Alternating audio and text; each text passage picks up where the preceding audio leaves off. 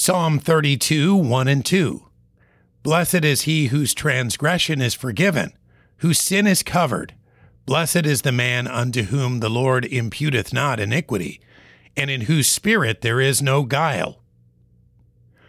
One of the most wonderful aspects of the Christian life is the peace that comes from knowing our sins are forgiven.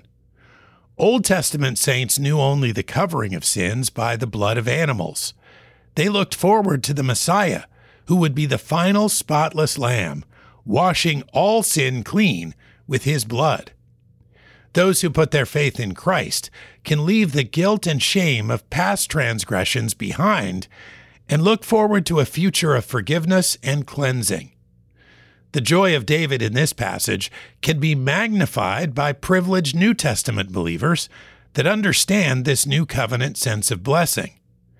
Let us stand tall this day in the realization that Christ takes away our personal sin when we place our faith in Him.